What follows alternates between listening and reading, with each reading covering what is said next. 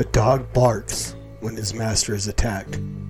I would be a coward if I saw that God's truth is attacked and yet would remain silent. John Calvin. They're getting a long tube with a bunch of bees. Really believe that human beings are demons. No, I do not. And don't you ever say I did. This is my Bible. I am what it says I am. There's probably a balance between, I believe you have to know Christ, but I think He is. And someone knows this for sure. all of mankind is going to end up somewhere in heaven. My mission really is to just help people of faith, especially, to re-examine this issue, to realise the church has got things wrong in the past. For those who are God's by faith in His Son. Corinthians, right? 2 Corinthians 3:17. That's the whole victory in the name which is above every name. No exception for rape or incest. It's an extreme.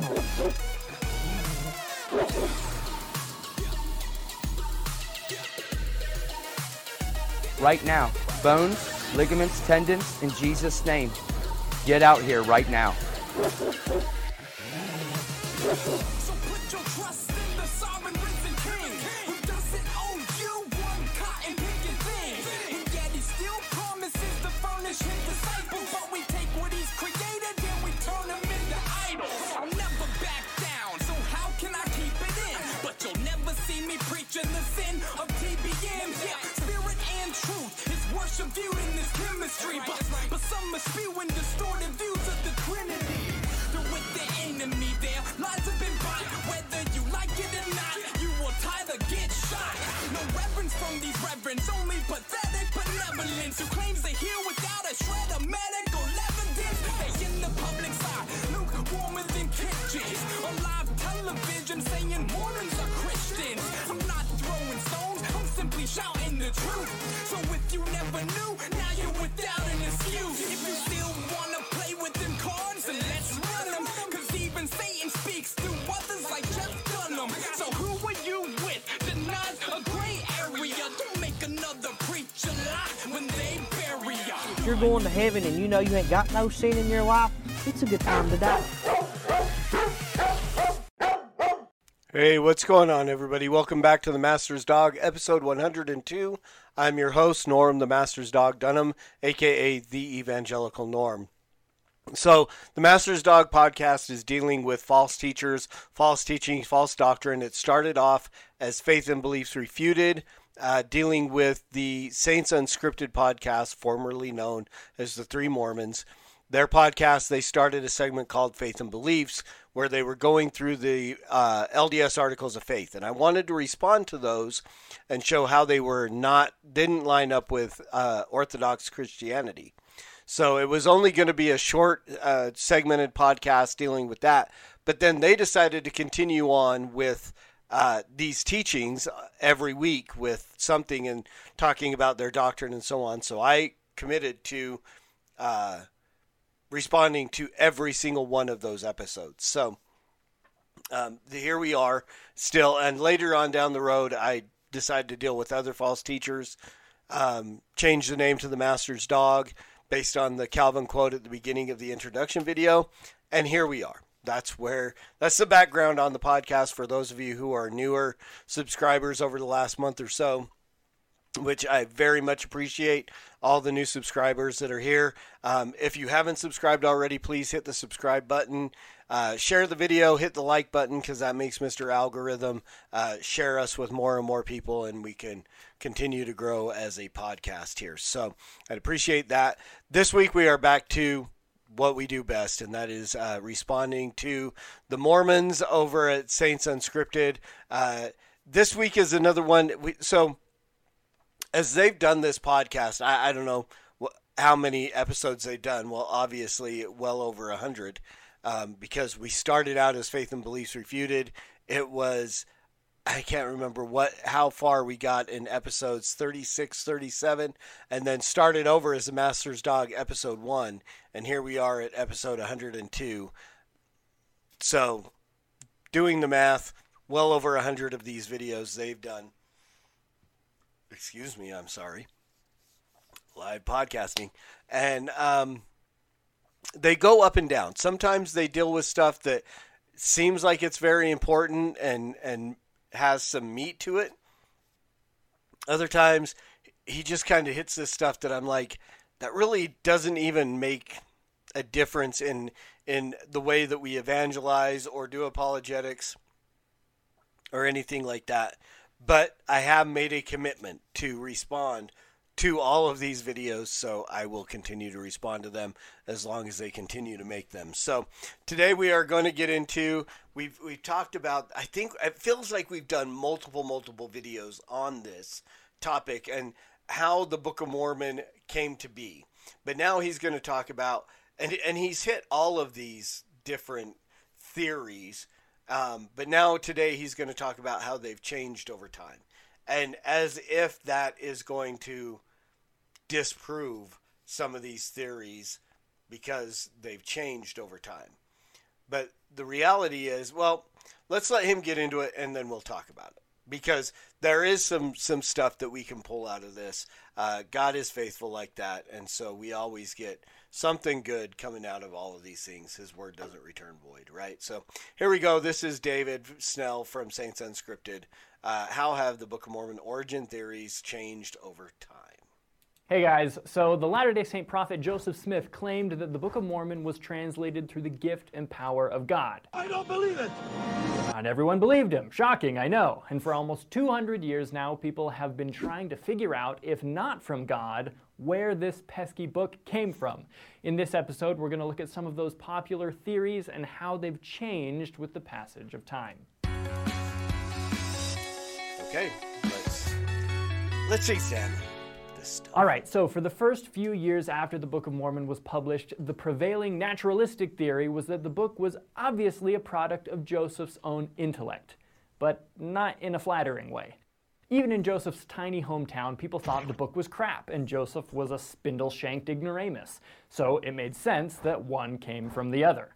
Just weeks after the book was published in 1830, the local newspaper satirized it in a series of articles called the Book of Puki. In 1831, the same paper published a letter to the editor which called the book the most clumsy of all impositions. In response to the letter, the paper published that Joseph's mental powers appear to be extremely limited, and from the small opportunity he has had at school, he made little or no proficiency. We've never been able to learn that any of the family were ever noted for much else than ignorance and stupidity. That's harsh. In another 1831 publication, the famous minister Alexander Campbell said that there never was a book more evidently written by one set of fingers, nor more certainly conceived in one cranium since the first book appeared in human language than this same book.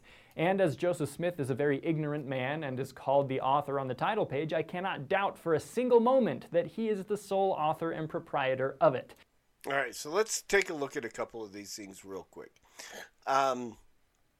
Going back to the whole issue of Joseph being a spindle-headed ignoramus and so on. And one of the statements that is made is that Campbell made was it's obvious that the book was written by one set of fingers. When we look at the Bible is written by over 40 different authors throughout the Bible, over 3,500 years, spanning 3 continents, and so on. So and you can see the difference in the writing as you read the Bible. You can see the different personalities that come out of the authors and so on. You can read the way, the things that were said and so on. The Book of Mormon supposedly is written by different people. These plates were passed down, which I don't know if Joseph thought that was the way the Bible worked, that was passed from one person to the other and they just added on to it, which is likely because there are a lot of people who do believe that. So that's how he imagined that the Book of Mormon happened. But as you look from book to book to book, there's no change in personality. There's no change in the authorship. And this was because Joseph Smith, you saw the picture at the beginning, they show him with a hat and he's looking down. This was not the way that it was done. the way it was described, but they can't portray that. They'll put it in little pictures and stuff like that, but they show him doing this instead of putting the hat literally on his face, blocking out all of the light with the rock in there, because you look dumb doing this, right? But this is how Joseph did it: face in hat, not holding hat looking down. Nowhere do you see any kind of descriptor that Joseph Smith looked at it like this. Face in hat, hat sealed around face, no light allowed to get in, and then the word supposedly showed up. But he's speaking these words. The reason why so many people thought him to be ignorant was because he's talking like he talked.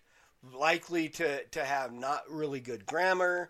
The words reckon and stuff like that, as used, dare I say, hillbilly-ish,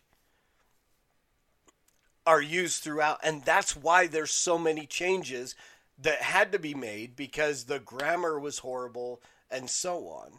And then there are a lot of doctrinal changes that are done in there. But of the 3,000 plus changes, almost 4,000 changes to the Book of Mormon, maybe 4,000 now.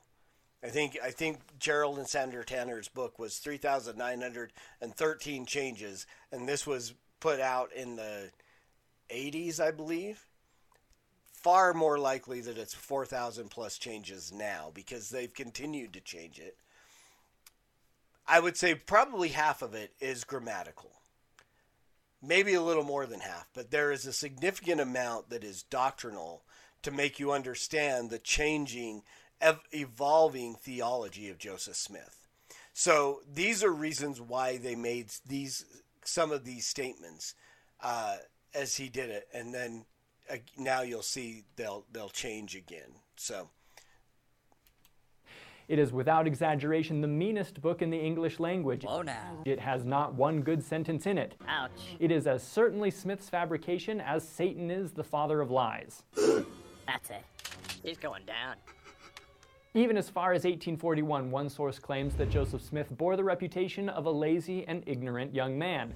The Book of Mormon is perhaps one of the weakest productions ever attempted to be palmed off as a divine revelation.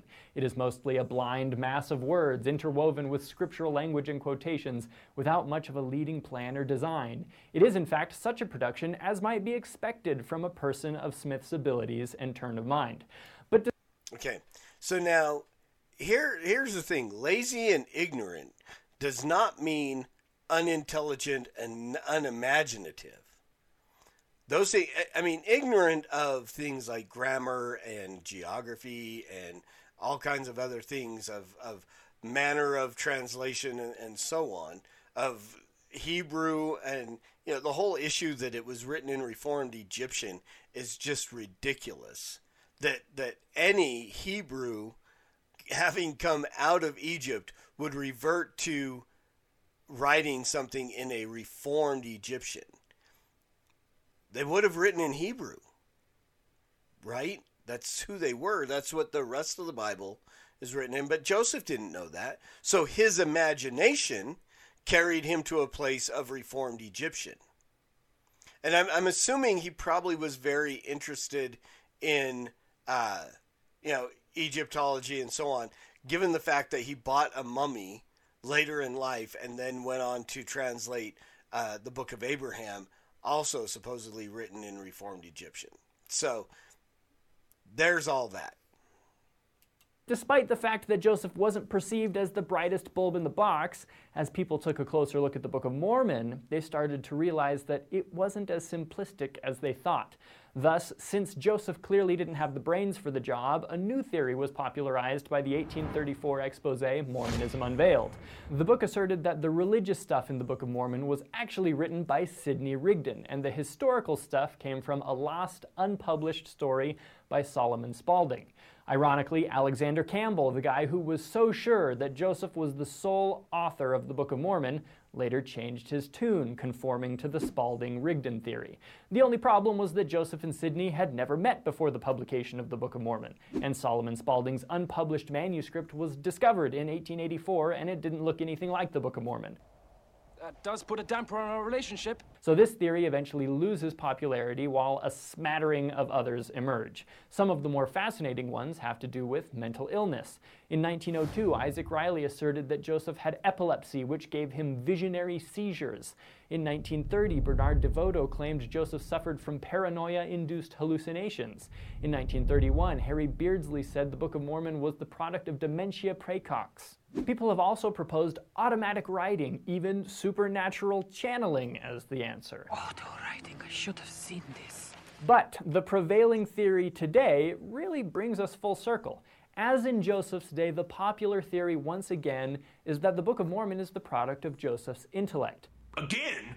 Freaking again? Except this time, instead of asserting that both Joseph and the book are stupid, now the Book of Mormon is recognized as complex and intricate. Brilliant! So now skeptics claim that Joseph must have actually been a lot smarter and well-read than what the people who actually knew him said, whether friend, foe, or family. He must have secretly pieced together the Book of Mormon using any number of dense source texts, or perhaps he was simply a literary genius, a prodigy, and made things up as he went. Fawn Brodie wrote, "Never having written a line of fiction, he laid out for himself a task that would have given the most experienced novelist pause." Dan Vogel wrote that the book was more or less a stream of consciousness composition, recited mostly impromptu and without the aid of notes. Critics seem to struggle to agree on how exactly Joseph did it because there doesn't seem to be adequate evidence to support any one theory. Baby steps. Baby steps. We need more evidence. More evidence. And that's certainly the challenge today. Does history show that Joseph had the skills one would have to have in order to produce something like the Book of Mormon under the given circumstances? In the next episode, we're going to look at what documented history has to tell us about Joseph's education. But at the end of the day, it seems to me that both sides of the aisle are running on faith. Latter-day Saints have faith that Joseph was telling the truth and that the book was translated by the gift and power of God. Others have faith that despite a lack of evidence, Joseph had the compositional skills or accomplices or mental illness or sleight of hand or access to demons or whatever to produce the Book of Mormon. So feel free to study it out on your own. Pray about it and go with what makes the most sense to you. Check out the resources in the YouTube description for more info on this, especially Brian Hale's work, which was extremely helpful for this episode. He's even mapped these theories out, showing when different ideas were popular. It's really cool, so check that out, and have a great day. Okay, so here's the thing. Reality says that any of those postulated theories of how Joseph Smith did it could be true. It's the burden of proof is not on us. I mean, we can present these things. The reality is the burden of proof is on the Mormon Church to prove that it was translated the way he was. If there's so much question and so on, why doesn't God just produce the golden plates again? Here, show the world. Oh, no, because God doesn't do that because he wants us to take it on faith. We have to pray about it. We have to let our feelings testify to us that it is true. There's no ability for a Mormon to actually empirically prove that the Book of Mormon was written by Nephi, Lehi, and down the line, Ammon, whoever, Jerem, Ishab, Jacob, Omni, I can't remember. I could sing the song for you if I tried. I would remember it. First and second book of Nephi, Jacob, Enos, Jacob, something, Jerem, Omni. Words of Mormon, Amaziah, and the Book of Mormon, blah, blah, blah. So, right, I had the song memorized at once upon a time. I could do it if I really, really tried. I'm not going to. But there's no way to prove, because the manuscripts are gone. Biblical proofs can come. We have thousands upon thousands upon thousands of manuscripts. We take them, we compare them, and then we can go, what we have correlates very well to probably 99.9% of what the autographs actually said. There's no autograph of the Book of Mormon. They were written on gold plates that were passed from one person to another. So there's not a multiple documents that can be compared. And then the angel took them to heaven. So here's the deal. Any of those other postulated theories can be true. Some are not really plausible, but many of them are. He could have had mental illness. He could have... I don't ascribe to, let me say there's some that I would not ascribe to. Demonic, I absolutely believe it could be demonic.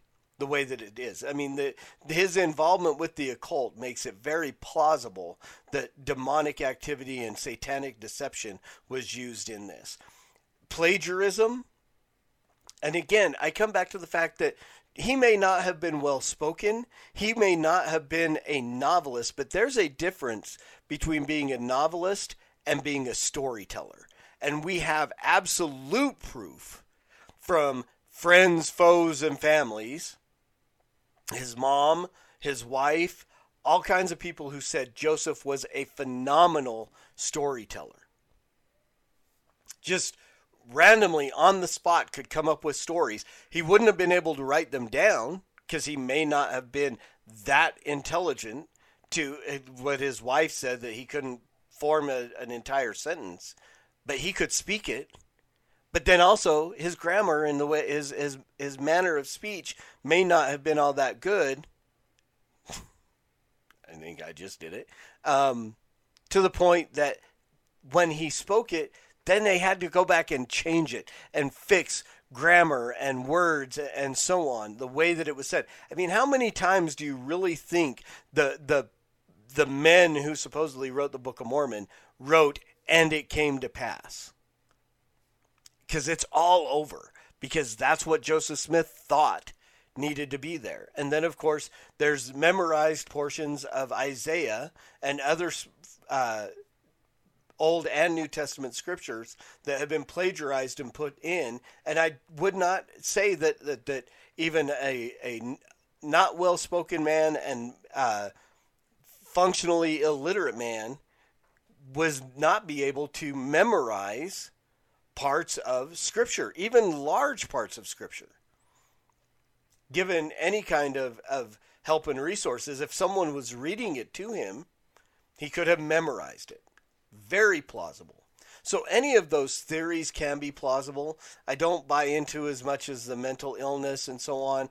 Epilepsy, possible, could explain the first vision, but then again doesn't change the changing nature of the first vision. Right? And that was one thing I wanted to get to, because the fact that I say that, okay, these theories changed over time doesn't mean any of them are not true. I know some Mormon is going to come back and go, but you said that the changing first vision means that it's not true. There's, again, a difference between one person making a statement of this is what happened, giving an account, an eyewitness account, would, if you would, compared to somebody making a assumption about how something was done, and those things changing. Because with an assumption, as you get more evidence and so on, you make changes to the hypothesis. When you are describing an eyewitness account and then there are 9 different versions, vastly different versions, that indicates a lie, as opposed to changing hypotheses indicating more and more research. As the Book of Mormon was changed, as the grammar was fixed and the wording was fixed, then it became more of a complex book based on the complexity of the story that was told. Now, having had an editor to make it more pleasing, but still, even after all that, and many of the changes, Mark Twain still said it was chloroform in print. I've read the Book of Mormon completely through at least 3 times, maybe 4. Made attempts many, many times over the many years that I was LDS. But there were times that I would literally be reading it and fall asleep, because that was, as Mark Twain said, chloroform in print. So the burden of proof falls on the Mormon people, the LDS church. They have the burden of proof, of proving that it is true, and not by a burning in the bosom. Whereas all other skeptics of it can postulate all kinds of hypotheses. I mean, we may not ever be able to prove any of those hypotheses right or wrong, but again, it's not our burden of proof to do so. We have the burden to cast doubt upon what is claimed. It is on the Mormon church to produce the proof. The burden of proof is on them. And that is it for this week. Hope this was helpful. Like I said, a lot of times I look at these and go, this isn't going to be anything. And then God brings something out of it. His word doesn't return void, as we've said before. And I think he wants us to take these things and look at them and understand the truth. And as always, he wants us to preach the gospel at all times and use words because they're necessary. And until next time, Soli Deo Gloria.